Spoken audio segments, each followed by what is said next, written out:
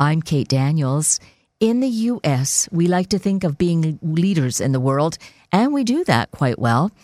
There are certainly great things that have gone on, but there is an area of life in these United States that is quite appalling, and that is with prison and incarcerations, where we are leading many developed countries in the world.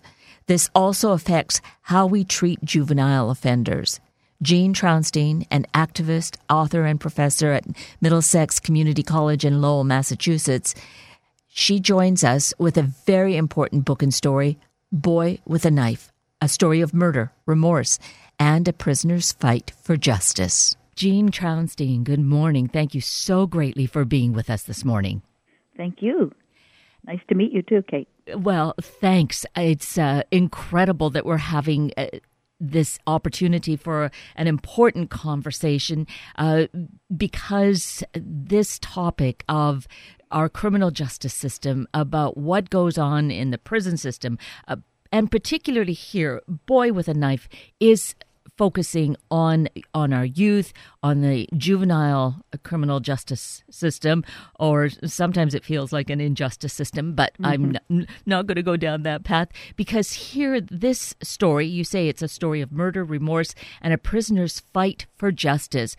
I think that there's, in the essence of this book, the story of Carter Reed really brings so much important information to light that should, I think, really make a big difference, really make a difference for people's lives, make a difference in our criminal courts. Would you say? Well, I think that there aren't that many stories about children who have committed, kids who have committed murder that we're hearing. Most of the emphasis that we're hearing right now in national conversations is on quote-unquote nonviolent criminals. And not that I think we shouldn't be talking about people who've committed drug crimes and, you know, all of the commutations that Obama has had, and there have been some substantial amount more recently, although, of course, there could be more. But I think that if we're really going to discuss how to get our prisons, to get rid of 2.3 million people that we have in prisons, and not all of them, but to really reduce the prison population, we have to talk about people who've committed violent crimes, and how many of them don't need to be in prison anymore. And one great population are our youth, and our youth who get sent to adult prisons, and they don't, in my opinion, need to be there. Exactly, and that is a large part of this story of Carter Reed, because here, no question that there was a terrible crime, but the book will tell the story, and we're not here to go through all of that this morning. The idea is to really hit some of the key things and have people really get out and read the book themselves, because I think that's where all of what leads up to the crime and then everything following that is so key here. We can't cover all of that in a half hour. Mm-hmm. True. But Carter's case, Carter was 16, and he was definitely a kind of a normal kid. I mean, he had a quote-unquote typical dysfunctional family, I will say. I mean, his father was in prison. He had a lot of issues in terms of some violence at home. But in many ways, he was a regular kid who had the thinking of a kid, no foresight into the future, impulsive, peer pressure, and all of those things, which we really didn't know about in 1993 when he committed his crime, are what we're now talking about in the kinds of things that motivate kids to do irrational acts. And again, as you said, the crime was horrible. He went into a classroom. He killed a boy with two other boys in a classroom in school. But who does that unless they have no understanding that they could be not caught, but that they could be noticed, apprehended. It's just so illogical. And he didn't really mean to kill this boy, in my opinion. He meant to harm him. It was part of, again, the thinking of kids. Let's get back. My friend said this about your friend said this, and my group is doing this, and your group is doing that. Horrible kind of teenage angst. And while he meant to harm this boy, in my mind, he had no intention of killing the boy. And I think that is also very typical of kids. They don't connect actions essentially to consequences. So Carter represents the kind of kids we see who get wrapped up every day in a system that often dictates the rest of their lives. And so much of what went on that becomes such a clear story was revealed to you through letter correspondence, never with the intent of it being a book on either side. But I think that that's where there's such great value of having the feelings and the ideas that went on for a 16-year-old telling it to you as an adult who's had time to really be able to spend time reflecting on it. I think that there's such important information here for us to really get a good understanding of what goes on with kids when they're in the midst of that teenage angst, as you say. Mm-hmm. Carter wrote me a letter, and originally I had written another book, my first book actually, called Shakespeare Behind Bars, about doing theater with women in prison. And he had written me, having found that book in the prison library. He had been in prison at that point for 15 years. And he wanted help for a female friend. And thought, he just saw my name essentially on a book jacket and reached out to me. And I had no real intention of corresponding with him, but I was so surprised at how smart he was, and he seemed so interesting, and I couldn't understand how somebody could sound like this and could have done what he did. I couldn't get it, that he could actually have killed somebody when he was 16. I also couldn't understand how he could have gotten a life sentence. It just didn't quite make sense to me. Now, he got a life sentence eligibility to see parole, but there's no guarantee when you get that kind of sentence. And so the correspondence began slowly, and I'd say it took about a year before I really decided I wanted to write a book about him. Then we corresponded totally for about 6 years before he got out of prison.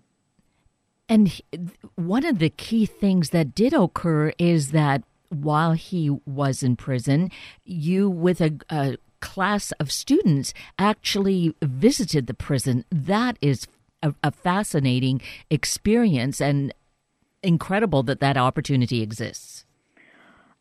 It is really not, it's not so surprising here in Massachusetts. We have, I'd say that the opportunities have gotten fewer, but this group called Project Youth, which is in many prisons, at least in our state, is a group of people who, many of them who've committed murder. And the point of the group, it's not like Scared Straight of the 1970s, which is to scare kids away from committing crime.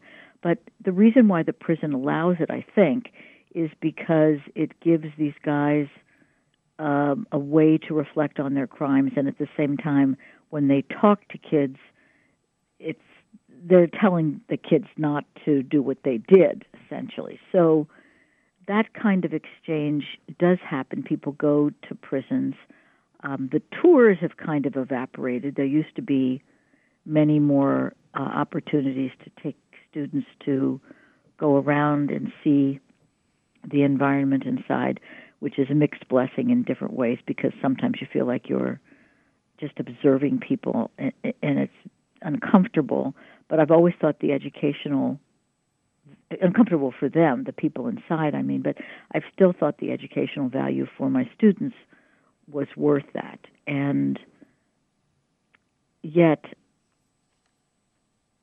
none of us really were expecting to hear a story from someone who had done something at age 16 when we went to the prison. At that time, we weren't.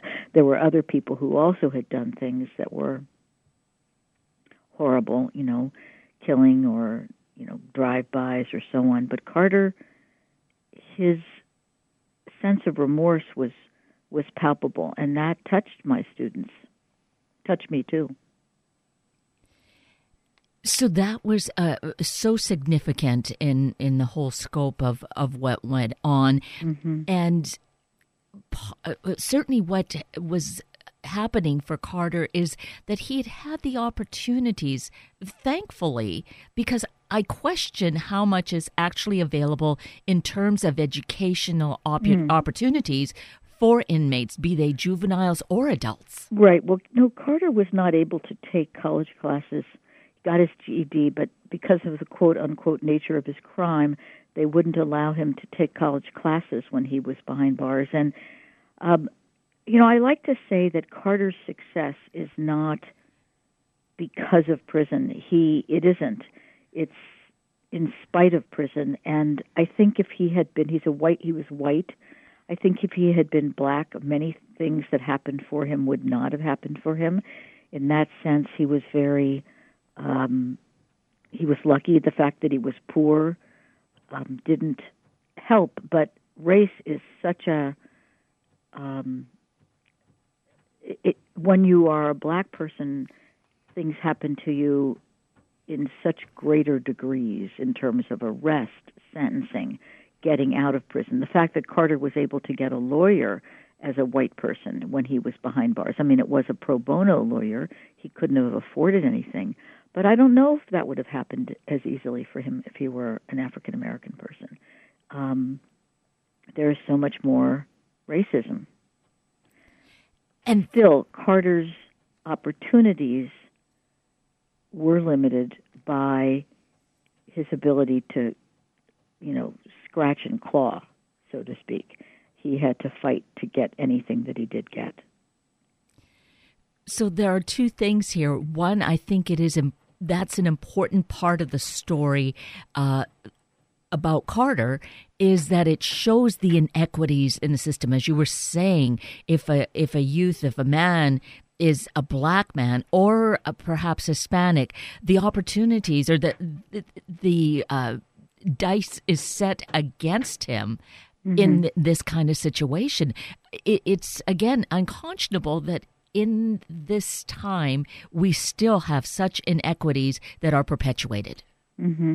And what we've shown more recently is that while juvenile crime has gone down, the other thing I want to say before I get to that is that Carter committed his crime at the height of the super predator fear in this country, and super predator really was a code word for young black boys who people were scared were going to,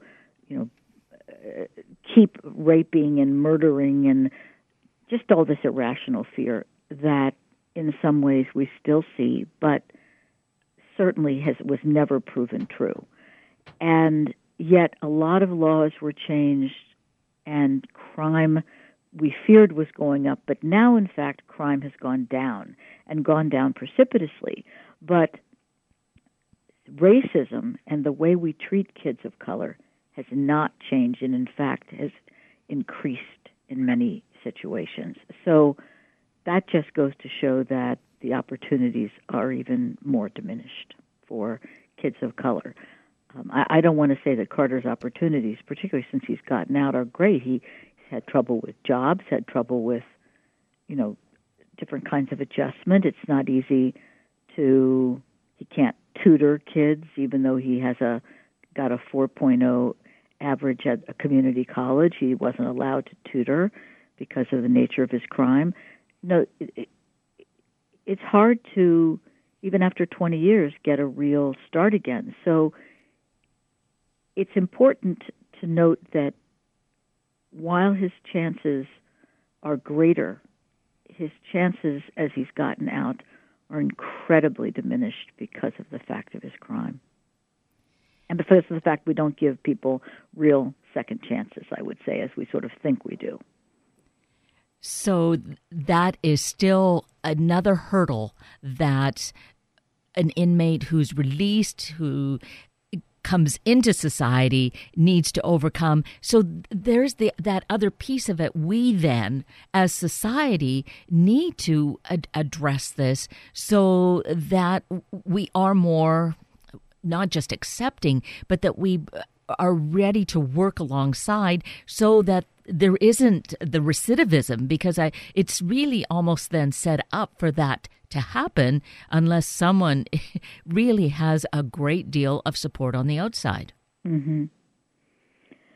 Well, I think Carter was able to, he was able to use his community outside of prison while he was inside in a way that I think is fairly remarkable. He wrote letters. Of course, he wrote letters to me, but he wrote letters to everybody. He wrote letters to the governor, he complained. He was not going to be complacent about any abuse that happened to him or anything he felt was unfair, or, he needed that. He also, his family came to visit him. He was, it's awful when you're 30, 40, 50 miles away from your family as you are when you're incarcerated. It's hard for people to often visit a prison. And Carter was able to get visits and able to see his family. So that helped him a lot. And it is really remarkable, I think, that he was able to write these letters of complaint without feeling or being limited by feeling there would be retaliation by the guards. Right. Well, he sometimes there was, and most of the time there wasn't. They didn't know he wrote these letters, but most of the time he never got answers back from the letters that he wrote. So I think it's important to say that one of the things that helps prisoners the most is their connection to the community when they get out, and their ability to not necessarily go back. I mean, I wouldn't say go back to the same community, but to have people they can count on in the outside world, have people they can talk to, therapist, if they need a therapist, job counselor, whatever. There needs to be, some people have a church. There needs to be some kind of support system, and family seems to be one of the greatest predictors of success for people. And fortunately, Carter, in his case, does have that and had that all along, as you were saying, Jean. Mm-hmm. Right.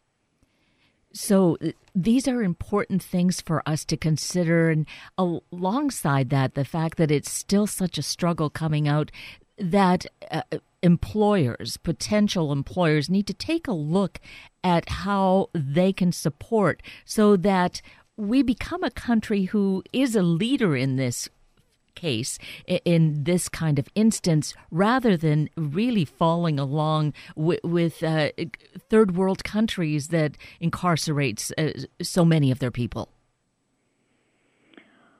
Well, we don't.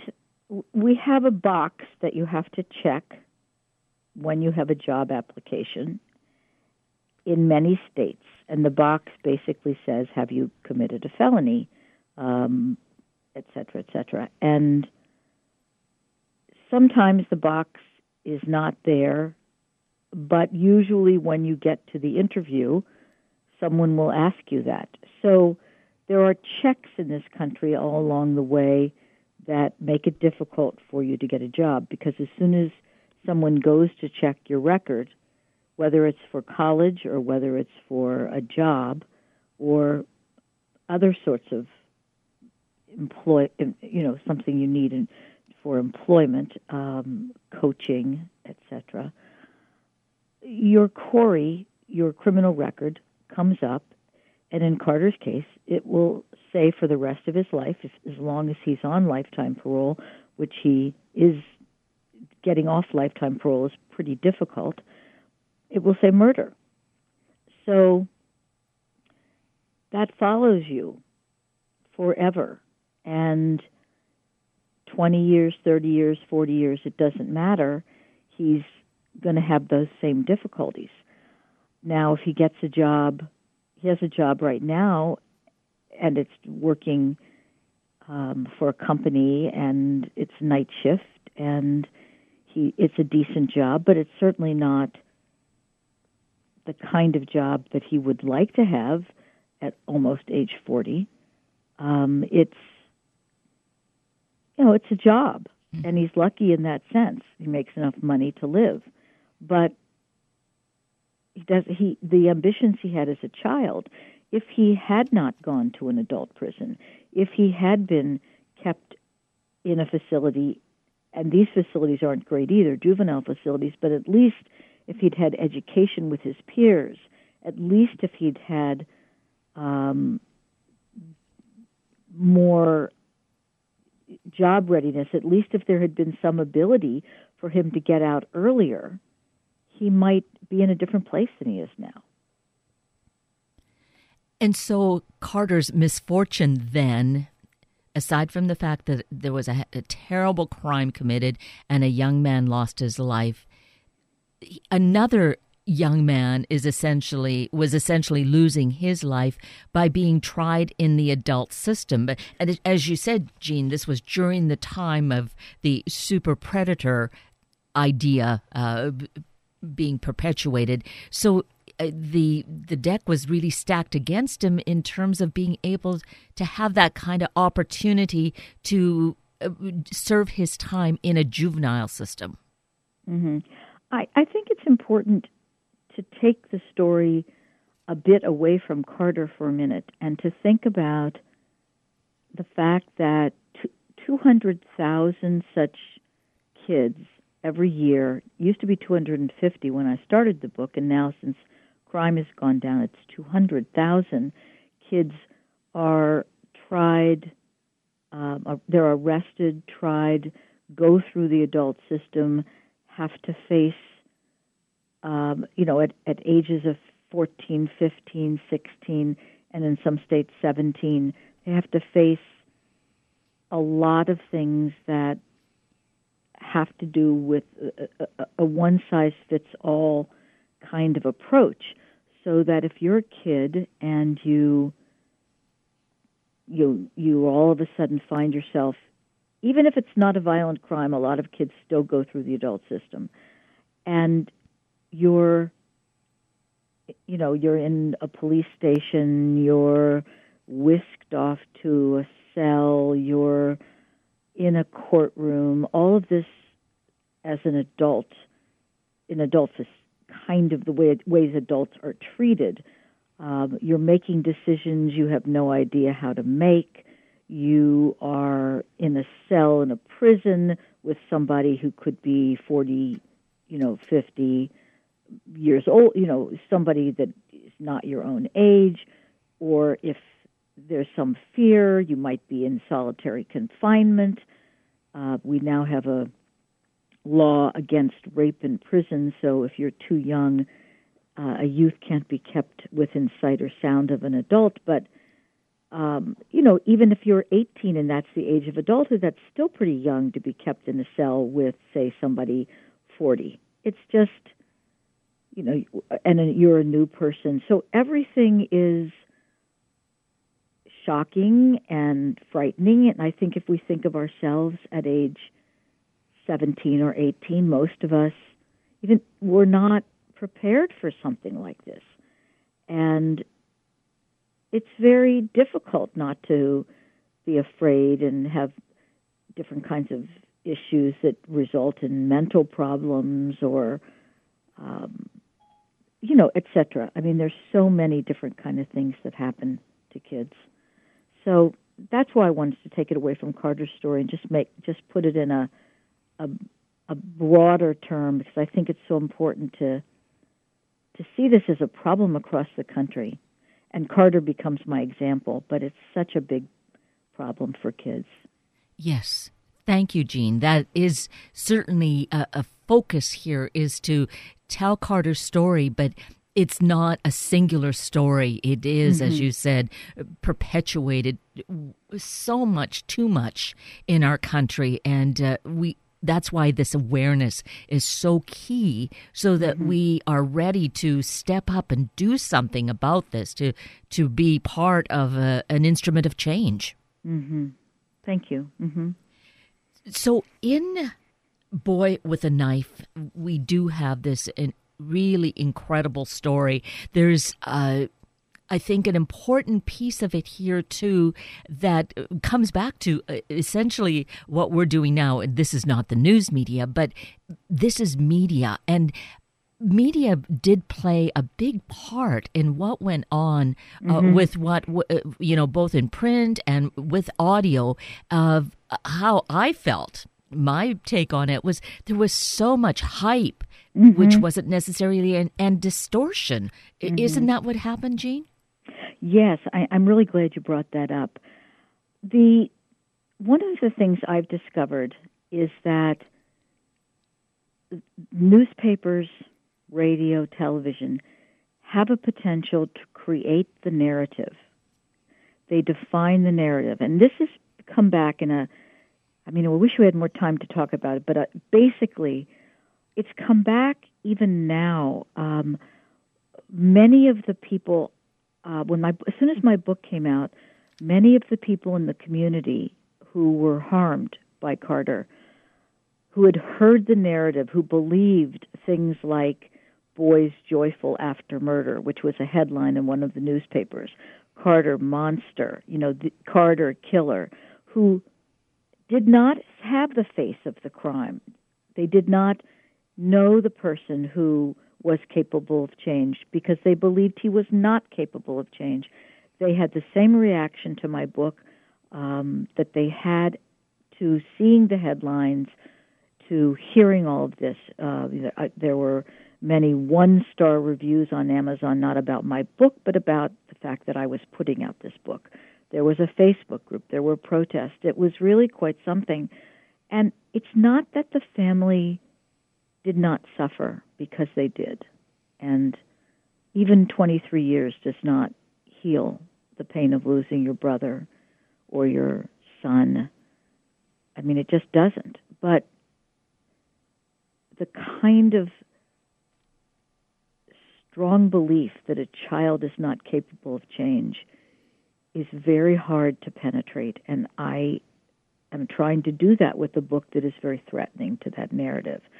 So we do create the way we want people to see these kids, and we can also uncreate it. But that is very, very true, and you can see it with, every time. You could see it when Michael Brown, when we had the Ferguson issues, when, a young black boy is in trouble, the first thing that they're saying is, oh, he was carrying, we thought he might be carrying a gun, we didn't know. That kind of press coverage unleashes incredible prejudice and ways of looking at things that are not necessarily true. Yes. And so that is so discouraging that here we are then in 2016, and thus what has actually changed if there's still such a reaction to your telling this story that, there's just this closed-mindedness to wanting to say, well, what if? Let's see, maybe, rather than, totally outright say this is just not acceptable. When people read my book, and even people who were in the community at the time, I've gotten beautiful letters. When people do read my book, they say, my God, kids can change.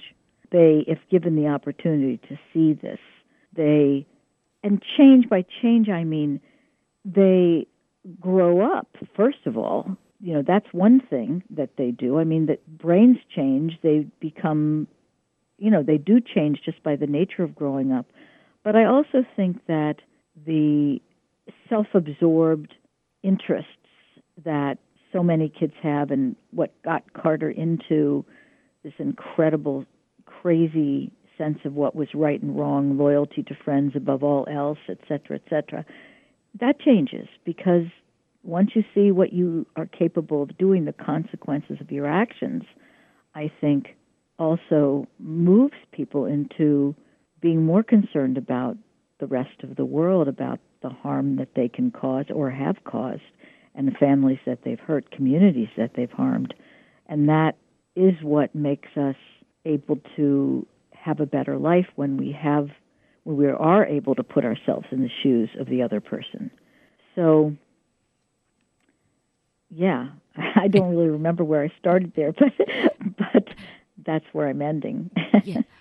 It is an important story. Boy with a Knife is about Carter Reed, but it is really a bigger story because right now we do have these 200,000 youth that are in the criminal justice system, and we need to just really take a look at this and understand, newer psychology is talking about the brain development not really kind of getting to where it's set until age 25. So, to look at these young kids, these teenagers, and to just decide that they are absolutely no good, really we need to take a stronger look at this. And I feel, Jean, really with your book, you're giving us that opportunity to give it thought, to look at all these different angles and not to say, oh, this is just okay. Really to see, the grappling that was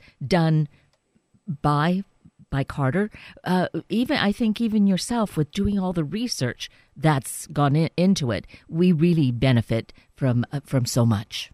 Well, thank you very much. Well, I thank you, Jean. I really do appreciate that this is an area of such interest for you because you were working, as you told us early on, with women in the women's prison and doing the theater work there. So obviously you have a heart for this, and I feel that this came through this morning, that we've had a really important opportunity, and I trust that together we're going to take a look at making good and positive changes that will only benefit each and every one of us, wouldn't you say? I hope so, and I think that anyone who wants to do this work and get involved, there are a lot of opportunities, and I think I indicate some of those in the book too. But the first step is to be educated. Yes, and you're right. Yes, the book mentions these various opportunities, and we can certainly find them right here in our own community. There's ample opportunities. So, Jean Trounstine, I do so appreciate you and your work. Thank you for taking this time with us this morning. Thank you, Kate.